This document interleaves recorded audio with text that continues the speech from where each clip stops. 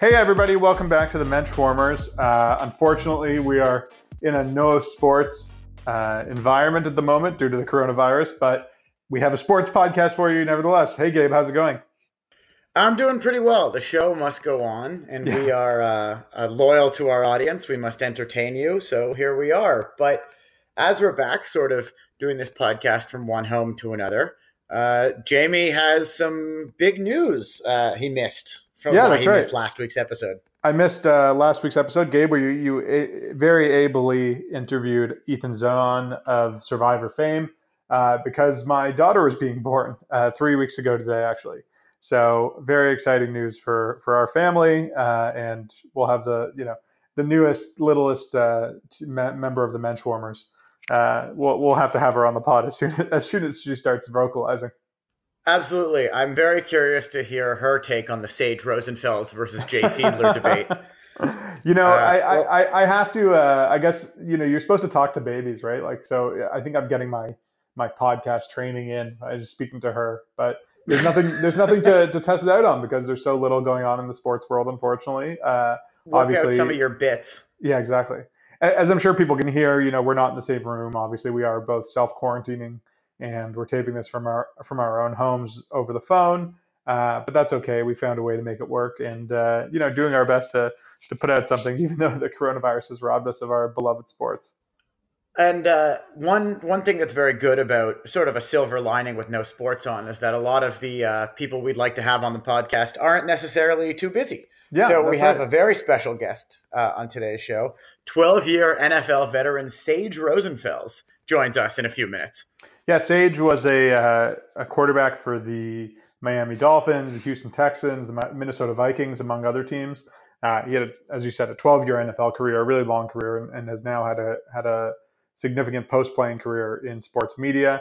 He was very gracious to join us, and also from quarantine, and we conducted the interview over phone earlier today with Sage. And it's a very, very good chat. He's a really nice and interesting guy. Talked about everything from gardening and salads to his playing career to sort of how he feels responsible as a Jewish person to be a Jewish athlete and how he got on that path of a notable Jewish person, why he wears the number 18 Yeah. and he still identifies with the number 18. And he gives us his thoughts on the current quarantine and COVID situation in the United States, which was very good perspective to give to get from a media figure and someone of some notoriety. Definitely, he had some interesting thoughts about leadership and how we've seen that play out during the crisis, and his experience as a leader in sports, and seeing great coaches that he played for like Nick Saban and their leadership styles as well. So without any further ado, let's go right to our interview with Sage Rosenfels. Yeah, nice to meet you. Thanks for being on. Welcome. Where are all of you located? So we're all in Toronto, Canada. Where are you at right now? I'm in Omaha, Nebraska, the dead center of America. Ah, wow. Try to get as far away from every other part of America as possible. That's a long story. We're not going to get that today, but I did grow up in the Midwest. I grew up in eastern Iowa, about 5 hours away, and ended up here at the end of my career. I'm guessing that eastern Iowa wasn't the biggest Jewish community you were a part of. Biggest, it wasn't the biggest as in there were two families in my hometown that I guess consider themselves Jewish. There was the Rosenbergs and the Rosenfels, a town of 6,000 people. I actually grew up in a town outside of a town of 300, which is where I went to elementary school before transferring in middle school. So very small town, America. My dad was from Chicago, grew up in the south side, then the north side. He is 98% Ashkenazi Jew, and met my mother taking a summer class at the University of Iowa. We fell in love, got married, moved around the country. We were in Chicago at the time, and then ended up moving in my mom's hometown because they wanted to sort of raise their kids on 10 acres in the country and have a garden and sort of live off the land. And so sort of raised by hippies, but my dad is nearly 100% Jewish. So did you grow up sort of like that farming lifestyle? I wouldn't call it farming, no. 10 acres isn't much of a farm, but we had a full acre garden. And oh, wow. I'm talking just tons and tons of tomatoes and lettuces. So every night, it was like go out and pick some salad. And we would eat salad every single day. We raised 50 of our own chickens, which we would then slaughter and freeze in this deep freezer in the basement. And during the winter, my mom would occasionally just pop a chicken out and thaw it, and that was we sort of lived off of what we produced in a lot of ways. So I guess they're very sort of a family, serve our own family type of farm. Of course, we went to the grocery store a lot, just like everybody else. But we didn't get the sugary cereals, we didn't get the Lucky Charms and all those types of things. My mom used to grind her own wheat to make the flour for the homemade bread that she would make. Until I think one time she just realized that buying bread at the store for $2 is probably a lot better deal than all that work it takes to do it the old-fashioned way. So yeah, my parents were definitely raised very an unusual way. I was raised in an unusual way by my parents, and I think my brothers and sisters would all agree that we're extremely thankful for that. Right. So just to give our listeners a little bit of background here, you are, of course, a former quarterback in the NFL, 12-year NFL career. Before that, you had a few years with Iowa State as a Cyclone. Since your retirement in 2012, you've gone on to do media and other engagement with the NFL. Anything else you want to fill in here in terms of just general career highlights, things like that? Oh, I don't know. I'm from a small town. I got one scholarship offered to Iowa State. I was a 4-string quarterback and then a 2nd string for a couple of years, and I finally won the job my junior year. Our senior year had the best record in school history still to this day, and I was, I think, the biggest benefactor of that whole football team, and got drafted in the NFL in the 4th round and spent 12 years bouncing around the league from Washington to Miami to Houston to the Vikings to the Giants and back to Miami for a cup of coffee and to finish my career with the Minnesota Vikings. And now I live in Omaha, Nebraska. So sort of made that journey, played with a lot of different players and coaches and coaches that have really moved up in the world. From when I first saw Kyle Shanahan as like a wide receivers coach or Matt LaFleur as a quality control. Now those guys obviously are pretty successful young head coaches in the NFL. So I definitely had a journey, and then got to play for some, sort of legendary coaches, guys like Marty Schottenheimer and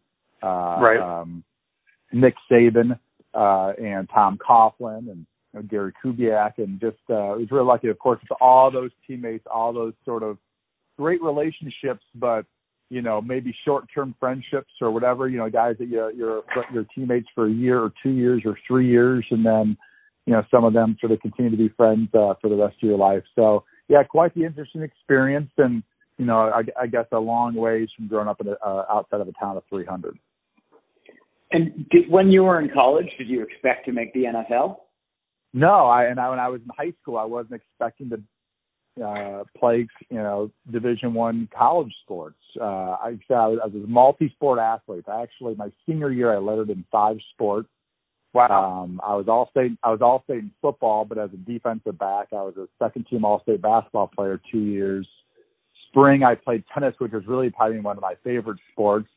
I was the number 1 player most of the time. Didn't make it to state my senior. Never made it to state though. Track, my senior year, I went out for track and tennis at the same time in the spring, and I went to state and track in a couple events and some relays. And then baseball, we have a 4th-season in Iowa. Where I was all-state in baseball a couple of times. And so, yeah, multi-sport athlete, and got a football scholarship offer in the middle of basketball season my senior year in mid-December, and I took it. And it was the only scholarship I was offered at Division I level, and, of course, somehow worked my way into a decent quarterback and ended up having that career. Well, it's pretty impressive. I mean, I feel like these days we hear more and more about people needing to specialize at an early age. So I feel like the era of the 5-sport athlete, high school athlete, is probably behind us. I mean, especially baseball, basketball, and football are all huge commitments in terms of being a team sport and practicing all that. Football is interesting. Is I think one of the best ways to prepare to be a great football player is to play other sports. If you want to be a great quarterback, you should probably play baseball. Running track is great for everybody. Tennis is just a great sport in general. So all of them help football.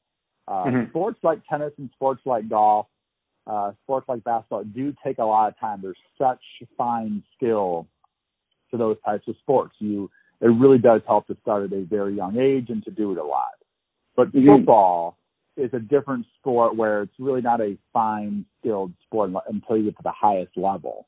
There's a lot of just brute strength and power and, who has the best tailback,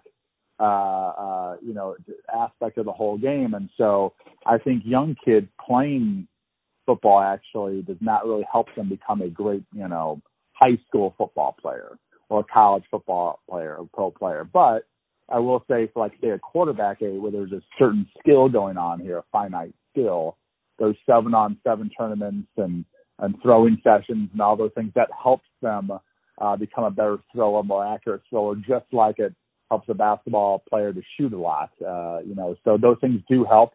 But to actually play football, the full tackle, full-on football at a young level, to me, I'd rather have kids be playing basketball and baseball and doing other things that didn't have all that contact. Mm-hmm. And I think that's becoming a more and more common attitude. And I know there's sort of a stereotype that there aren't a lot of Jewish football players out there. And I think a lot of it is that sort of our families and our culture doesn't really like physical danger all that much. Yeah, everyone has a different way to see it. I think also for me, my parents weren't into the physical aspect of sports per se. They weren't big sports fanatics, but we did have 3 boys. I had 2 older brothers in my family, and that's what we did in that countryside in that area out on the 10 acres. And so we played sports, but football or boxing or those physical type of sports were really not my parents' mentality. They were a little bit more pacifist. So we loved playing tennis. It was a great family sport for us. Obviously, the boys played a lot of basketball, but football was different. When my dad met my mom wasn't really into sports a ton, because actually when she was growing up, she couldn't play a high school sports. Just back in that era, graduated high school in 1965, she only could do cheerleading and golf. But she did always like sports. She had a brother and a dad who were into wrestling.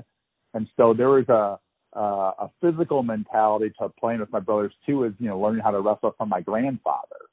So I think that helped me probably physically separate from my dad, who taught me how to play tennis and golf, right? And so luckily I had a parent who came from both. It's very lucky I probably had non-Jewish family members in my family to really enjoy the physical aspects of sports.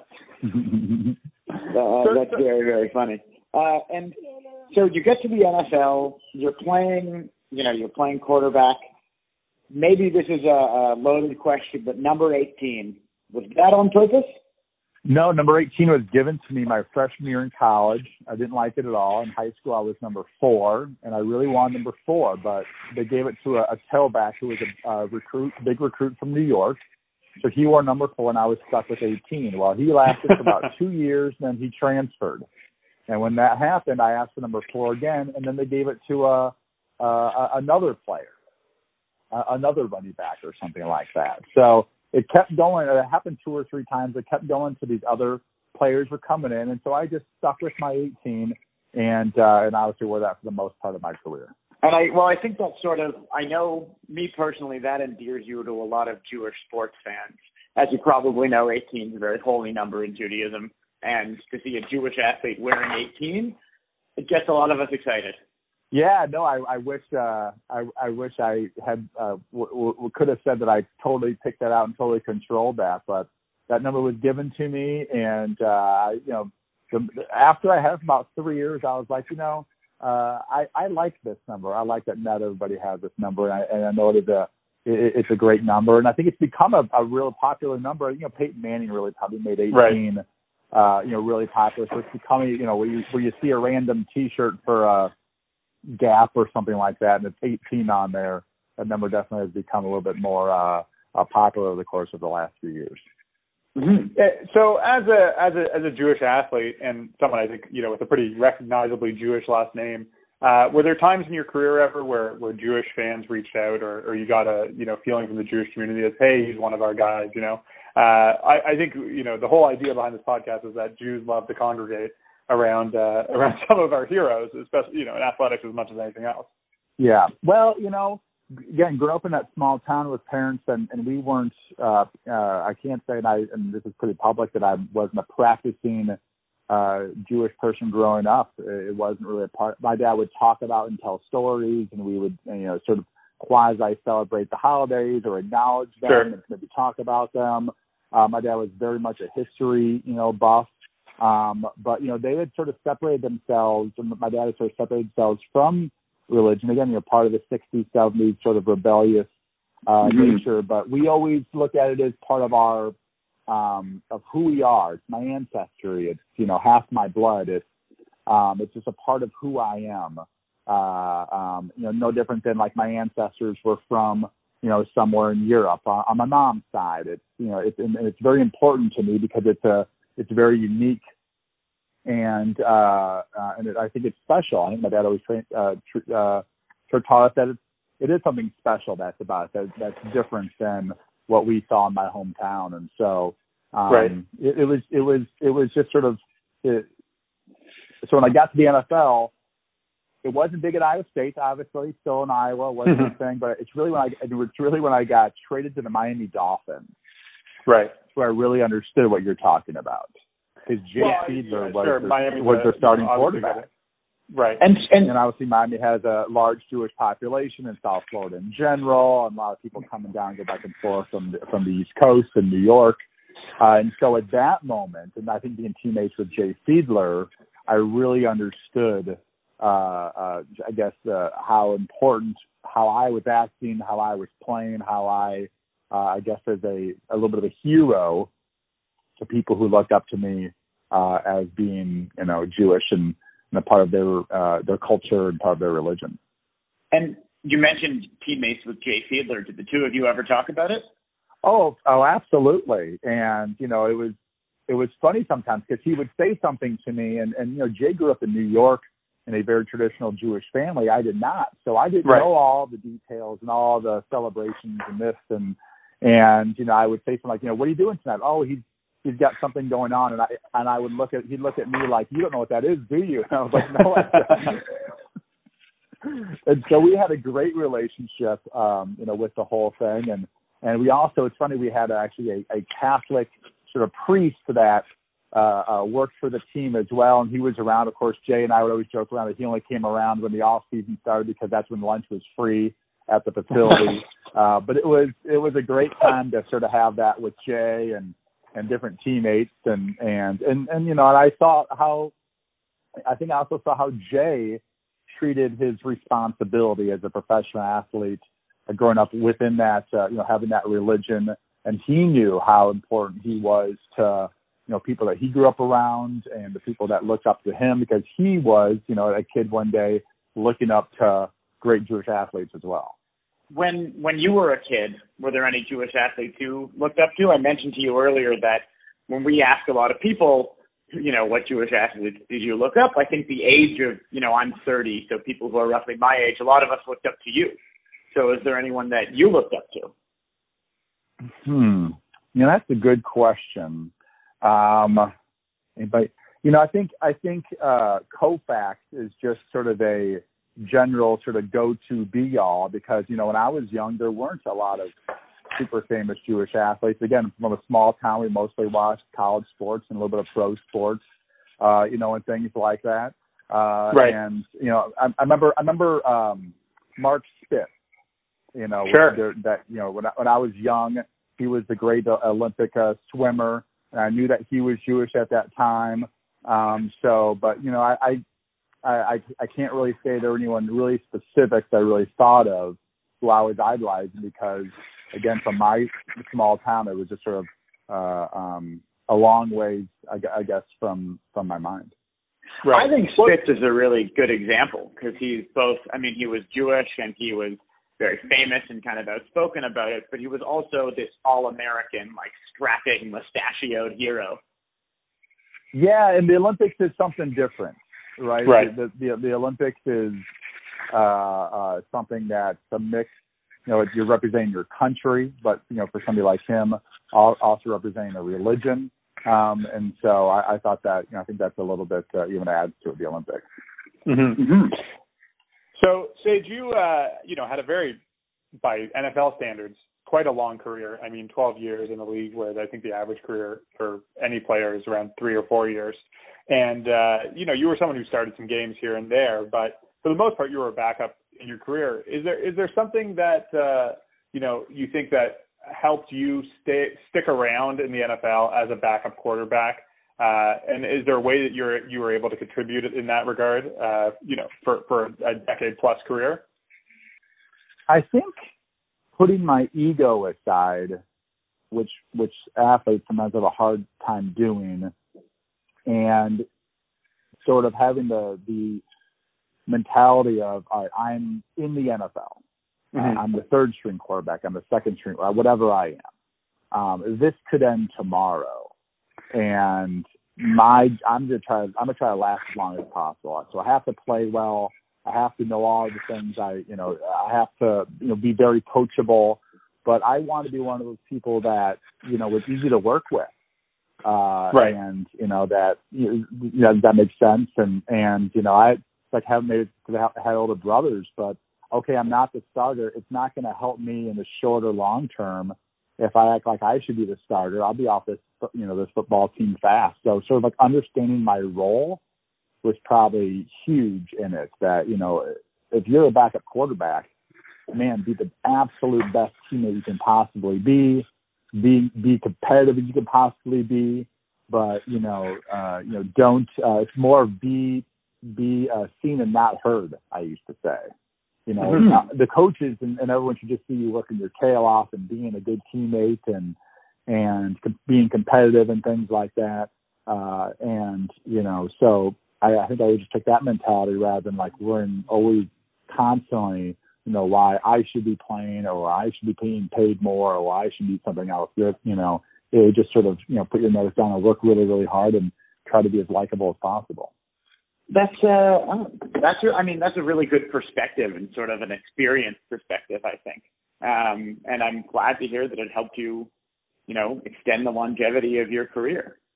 Being a team player is really important, and understand people's roles in various teams or in life, whether you're a parent or you're a son or you're a whatever it might be, like what is your role in this situation? And, sometimes my role is I pay for dinner because that's my role.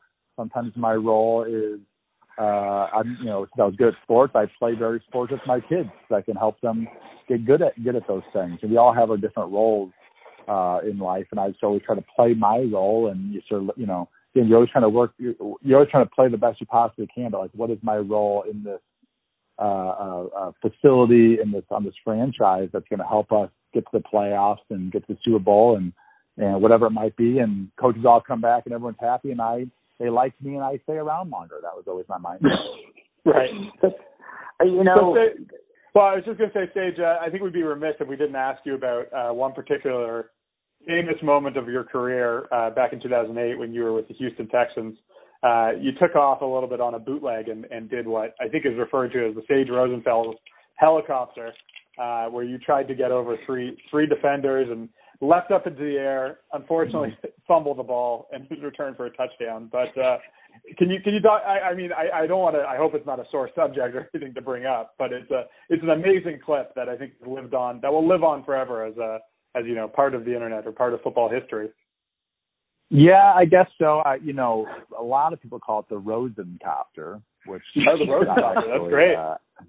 I think it's great. I don't have much, regret or shame about that play. I decided to go for it. It didn't work out. Ended up being I call it the highest and lowest point of my career.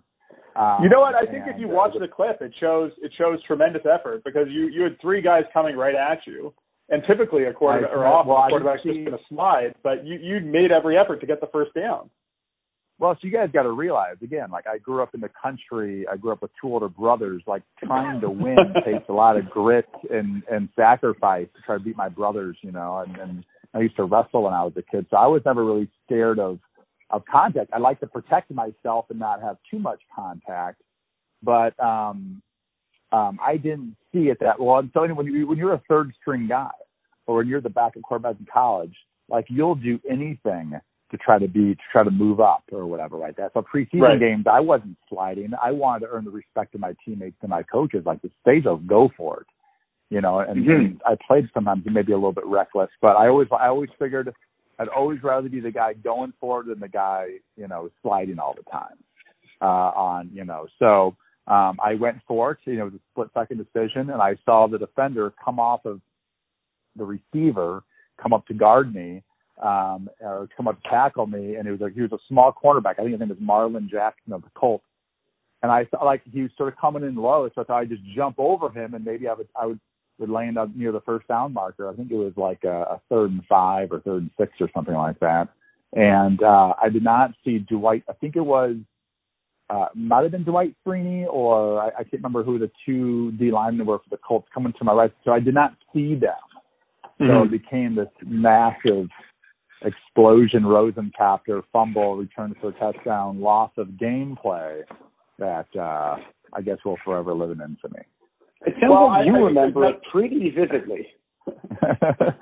Well, yeah, but again, of course, I looking back, I should have just slid. We would have punted. They would have been down to the 5-yard line or 10-yard line, and we could hold them, and game's over, and easy peasy, let's go home. But I think I just had a mentality of, when you're a sort of an underdog, somebody comes from a small town, somebody go to a college that wasn't any good, and then, help make them good, rebuild that thing, and then go to the NFL and just try to make it. Your mentality always has to be go for it, and not be scared to go for it.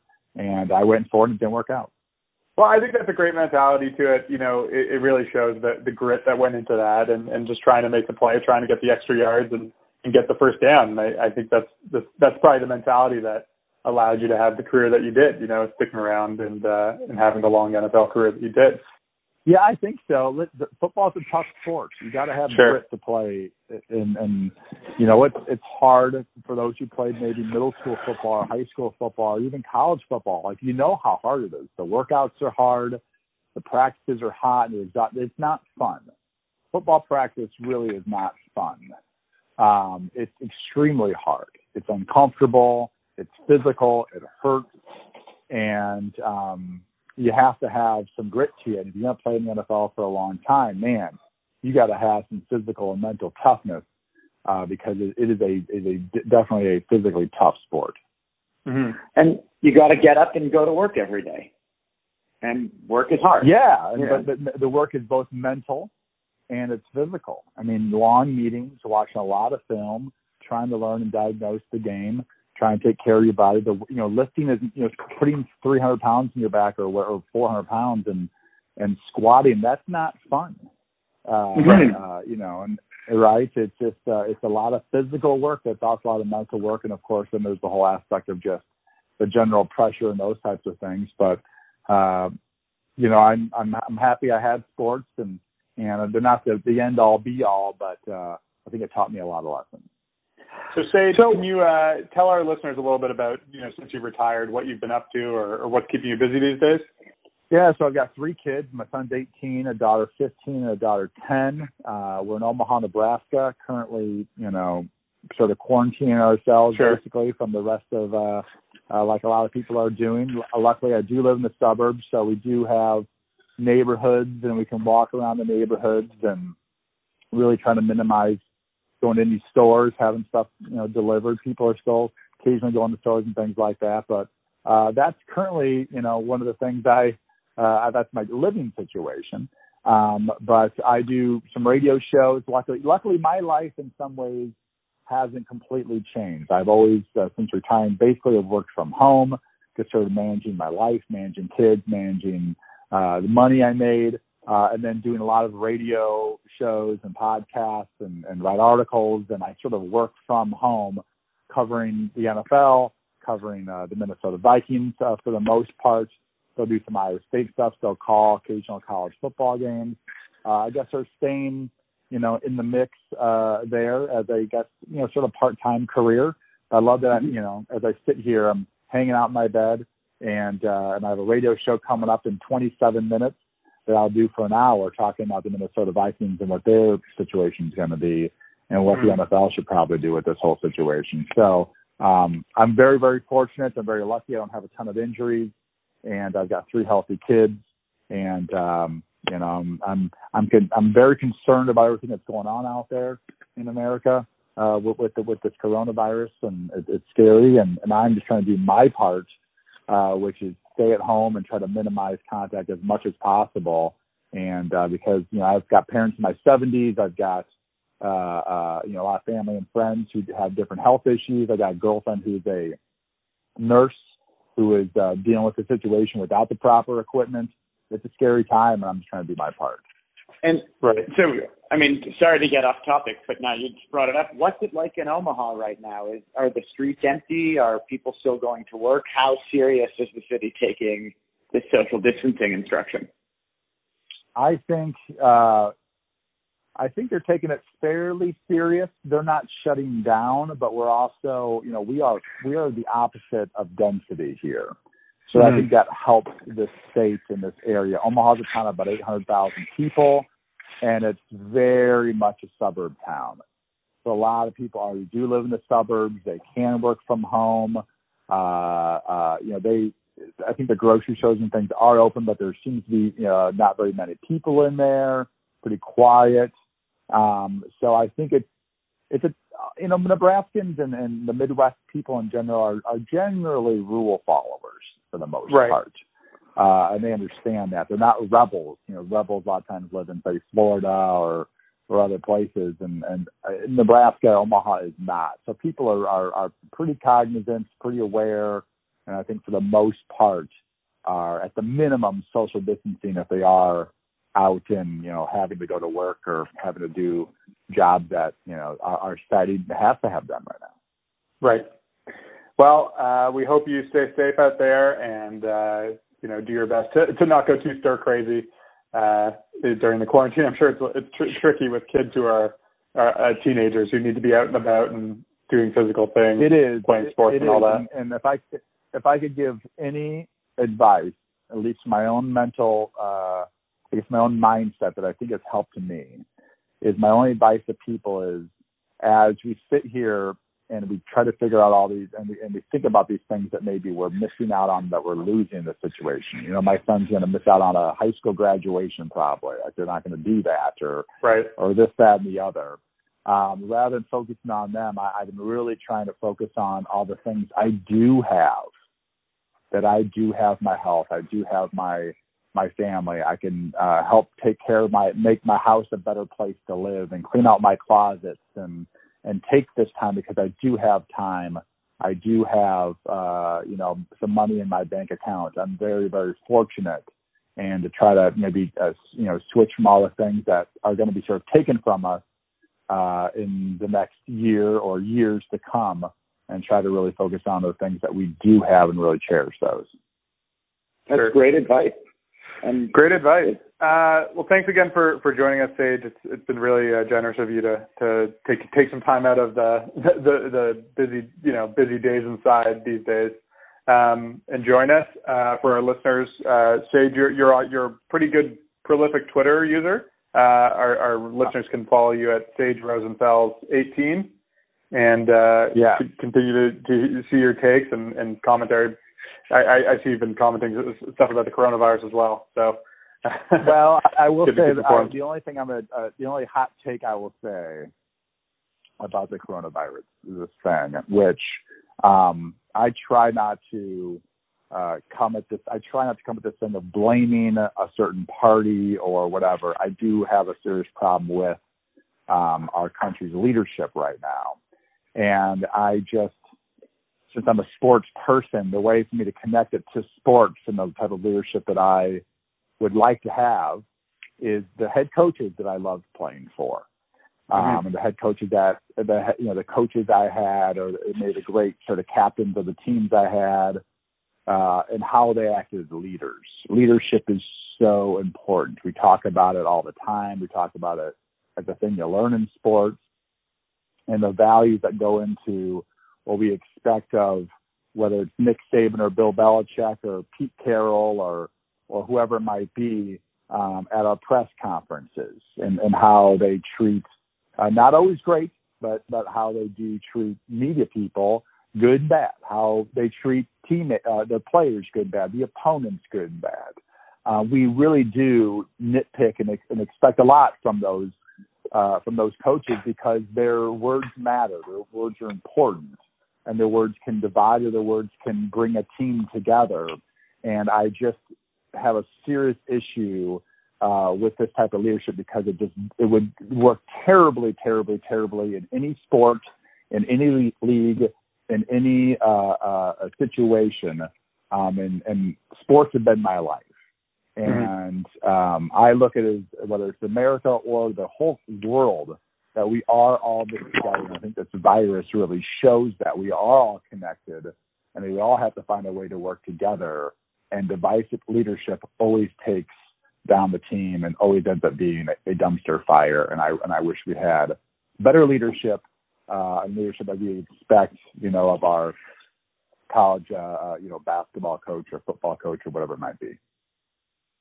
Well, thanks for sharing. I mean, we're Canadian, so I have to be a little biased here, but I think I can speak for the podcast and a lot of our listeners that we definitely agree with you. It seems like it seems like I don't mean to simplify it, but it seems like it's kind of rough going down there, and the leadership really isn't helping.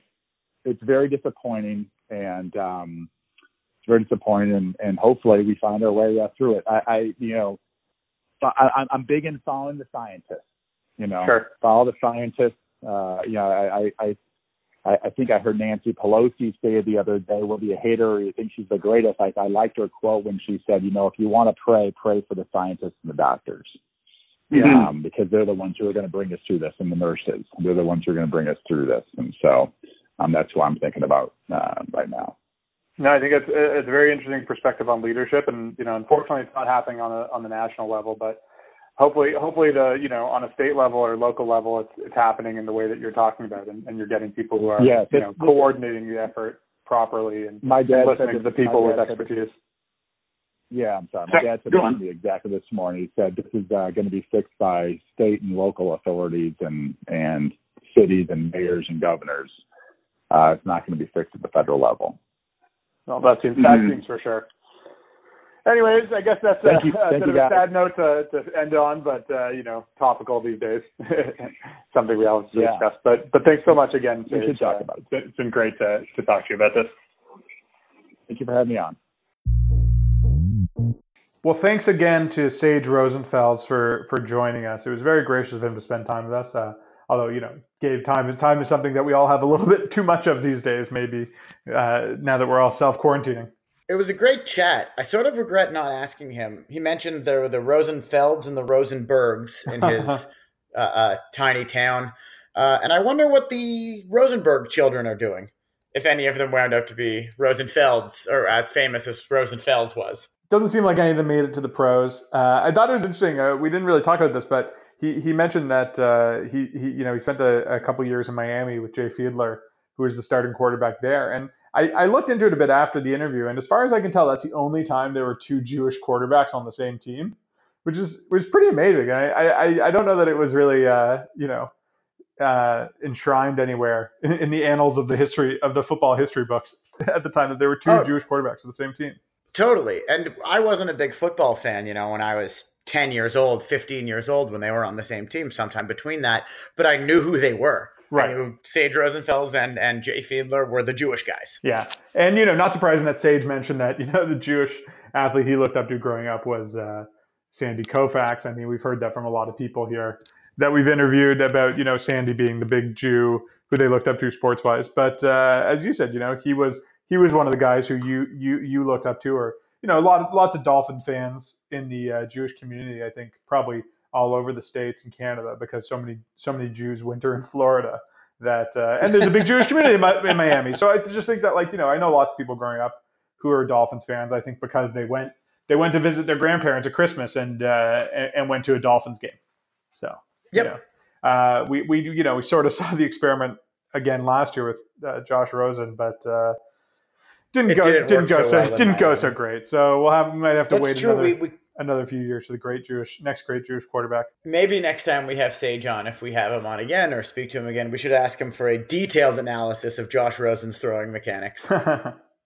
Well, talking about football, I mean, there was some big football news that's sort of Jew adjacent. Tom Brady left the New England Patriots, where he's been for 20 years, and signed with the Tampa Bay Buccaneers, which went from the Crafts to the Glazers. Yeah, TB to TB. And Jewish owners on both sides, and also our one of our favorite players, Julian Edelman, is no longer going to have his tossing buddy Tom Brady throwing it to him. That's true. Same with Nate Ebner, the safety the defense won't be carried by Tom Brady. Yeah. So it's changing the world of football. And those very same Tampa Bay Buccaneers have a shot at drafting Jerry Jeudy. Yeah, one of our young people to follow. I'd be surprised if they drafted another receiver, given their talent, the talent they have at that position now. But true, but you can't pass up, especially somebody named Jerry Jeudy, a guy who self-identifies as Jewish because his name sounds like it. Yeah. Otherwise, in sports, most of our news that we have to, discuss or recount is unfortunately about just postponements and all that. And, I mean, there's been so much going on in the last 3 or 4 weeks related to the coronavirus and its effect on all our lives that sports sort of seems like the least important concern. At the same time, it's the thing that we talk about. And I think for a lot of people, it's the sort of constant ongoing thing in their lives that they spend a lot of time on. So it's certainly been tough not having it around. Well, it's certainly, we tend to cover Jewish sports as sort of our general raison d'etre. Yeah. But sort of in the field of medicine, it lends itself to Judaism a lot easier. There's a lot more Jewish doctors we could be talking about for Jewish athletes, but unfortunately, nobody tracks, how many patients have been intubated correctly today, or how many pills were appropriately prescribed. So there aren't enough sort of ways to debate who the greatest Jewish doctor of all time is. You know what? I actually have noticed that. Two things. One is that I think there are some sports writers who have taken on coronavirus as their ongoing beat because they have nothing to write about at the moment. I think so. Yep. On the first side, that's just like a staffing issue. I think Bruce Arthur of the Toronto Star is a coronavirus reporter now, and just giving daily updates and things like that. So that's the first one. And the second is that there's other sports commentators and just sort of Twitterati people I follow who are typically writing about baseball or basketball or whatever it is, who are just all in on coronavirus statistics. And it's the same mindset. That's they know statistics really well. There's guys who've been running regressions on weighted on base average and weighted on base percentage and things like that, who are now turning their minds to epidemiological curves. And just sort of I was about to say, if only Bill James had become an epidemiologist, maybe we wouldn't necessarily have wins above replacement, but we would have significant advances in epidemiology. It is an interesting question. I mean, I don't begrudge anyone who spends their off hours or their day job even coming up with novel ways of analyzing sports. I mean, it's my dream. I love it. It's all I read. You know what I mean? That it's something that's so interesting. But at the end of the day, I think we're seeing to a certain degree with all this that it's sports matters. It's important. It's a reflection of society in lots of ways. It's a very entertaining and important physical activity in terms of the way we learn skills and things like that. But at the end of the day, it's not life and death for the most part. It is entertainment. It is frivolous. It is fun, and we love it. I'm not trying to make a case against sports, but it sort of pales in comparison to the stuff that we're talking about on a day-to-day basis now. Absolutely. So I'm going to throw one at you. Sure. I'm going to give my 2 greatest Jewish doctors of all time. Oh, okay. This is good. And I don't mean necessarily in terms of the number of, sort of just with their overall influence. I don't know if you can call, if we were to actually know, I'm sure there's some surgeon, at Cedar Sinai who saved a ton of people. Right. they might be the greatest, physical doctor. But I think in terms of influence, you have two. Okay. And I don't know who's 1 and 2, but you got to start with Freud. Yeah, I think that's a big one. I mean, he invented a whole discipline, more or less, of medicine that's like stayed for the last 100 years. That's a pretty good one. Absolutely, and we don't necessarily know, how much. We don't necessarily everyone's heard of Freud. I would say anyone who's got any sort of basic understanding, and a lot of his stuff has been argued or disproven, but Freud, tell me about your mother, the importance of dreams and sort of hidden thoughts. That's psychology 101, Sure. and everybody knows a little bit about that. So he's number Sure. one. Okay. Number two, I'm going way back here, Maimonides. Ooh, yeah, Maimonides is a good pick. I mean, lots of application to both medical and biblical learning. He was. I mean, he was the personal doctor to the King of Spain in back in the day. He was a preeminent physician of the Almoravid Empire, and Egyptian and Moroccan and Spain. He sort of went all over preaching the Sure. Torah to those who he would treat, including the King of Spain. Yeah. Well, that's an interesting starting point. We might have to think, depending on how much coronavirus and maybe even things in the future affect our daily lives. We might have to think about a Jewish Medical Hall of Fame, if one doesn't already exist, to start honoring some people. I mean, we'll start remembering some doctors.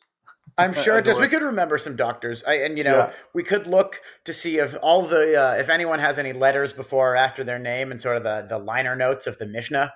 Right. Any Mishnah commentary that comes from Dr. So and so or Rabbi so and so MD, and so on and so forth. You know what? I'm actually going to Google this: the Jewish Doctor Hall of Fame. Okay. Does it Good luck with exist? that. I'm sure something will come up as a hit on that. So the first hit was the International Jewish Sports Hall of Fame. Oh, okay. I mean, the idea of a Hall of Fame, I think, is usually a sports-specific thing. I don't know if there's so many Hall of Fames besides that. I mean, rock and roll is the big one, but even that's like patterned after a baseball Hall of Fame, and it's also Yes.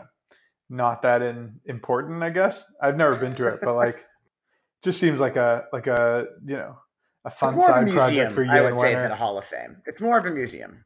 It's more of a museum. So I found one. There was a medical doctor who unfortunately perished in the Holocaust, who was an Olympic fencing medalist, Okay. Dr. Oscar Gerde. Okay. So he can be in both Halls of Fame. Oh, the fencing and Doctor Hall of Fame. And the medicine. Yes, And exactly. medicine, yeah. Okay. In terms of other big, Jewish sports news delay, I think the other big one that we were excited about is the Israel baseball team and the rest of the 2020 Olympics, which have now been officially postponed to 2021. This decision was made last week by the IOC after a lot of pressure. Canada and Australia, among other countries, had already pulled out, and different U.S. Sports federations had said they were strongly urging everyone to sort of pull out. It's sort of odd decision by the IOC. I understand they want to wait as long as possible, but not really the best look from their perspective in terms of waiting as long as they did to cancel the games, when I think it was clear to everyone that these games were not going to happen. Yeah, it wasn't going to happen. They were supposed to start in 4.5 months, and it just seems like, really? I don't feel like we're going to be back to normal. We might be back to normal by August, but it's like, of all the things to do, we're going to do an Olympics now. Between now and then. Oh, absolutely. It's extremely unlikely. And I think in reflection of the excitement still we have, and sort of Jews have, a friend of the podcast, a listener, follower, Nick Rickles, member of the formerly 2020 Israeli national baseball team, now calls it, now his Twitter bio describes himself as a 2021 Olympian. Yeah, and that was the angle for us that, is most concerning. We were both really excited about the Israel baseball team's potential at this year, or what is now next year's Olympics. As listeners will recall, Israel's baseball team made the Olympics last year in a qualifying tournament last September. It made the Olympics for the first time ever, and baseball's back in the Olympics for the first time in many years. A great miracle happened there. in the Italian baseball stadium. Yeah, that's right. So, there's some delay, and we'll see how the team shakes up or what that might mean in terms of who the roster is. But at the end of the day, there will be an Olympics. There will be a 2021 Olympics, and Israel will be there on the baseball field and elsewhere as well. Yeah, there's too much money and excitement at stake. They can't cancel the Olympics. No, not in today's world. Yeah, there's too much money involved. I mean, I don't know if the Olympic movement is really worth a damn anymore, but there's money. There's money involved, certainly. One of the other big things that got canceled that was in its throes. One of the first things that got canceled was where there's very little money involved, as a matter of fact. Very little money involved was the NCAA Division III men's basketball tournament, which we'd been following because Yeshiva University had a bye in the tournament, or had a seeding in the tournament, and had played 2 games. They won them both. They were through. Yeah, and they were actually one of the earlier sporting events that was affected by the coronavirus. Someone who is a student at Yeshiva University, not a team member, had tested positive for coronavirus, and as a result, they played their games in empty gyms for both their first 2 games in an empty gym. Yes, when sort of sports were going on like that. Yeah. There was a time where I think we thought that sports were going to happen like that there was just going to be, playing basketball in an empty stadium. But it quickly became apparent that wasn't going to happen at the professional level or at any level. I mean, since the spread was so great. But it's worth it to mention, as we talk about Yeshiva, the Division III men's coach of the year was their coach, Elliot Steinman. So that's great. Wow, congratulations to him. Congratulations. Mazel tov to Elliot from us here at the Menschwarmers. That's great. I think they never lost in the tournament. So are they a co-champion for the year? Maybe, I think so. Maybe that's up. Do they still do AP polling for Division III? I'm not sure. Like back in the day before every night, before basketball and football had postseasons. The national champion was just like whoever the AP poll picked, right? So maybe it should just go back to that. Yep. I mean, people talked about if there's a Division I champion this year. I think the answer is no, there isn't one. It's just whoever is number 1 at the end of the year, or whoever we think is number 1. There has to be some sort of arbitrary tournament involved. Yeshiva was ranked 15th. However, They were 24-1, and only Swarthmore University, who was 25-0, had a better record than them. So, wow. I assume there's no Jews that go to a school called Swarthmore next to St. Thomas and St. John's who are just below them. Swarthmore College, I'm sure it is a liberal arts college in Pennsylvania. I'm sure there's some Jews who go there. Okay, that's true. It's right after St. John's and St. Thomas.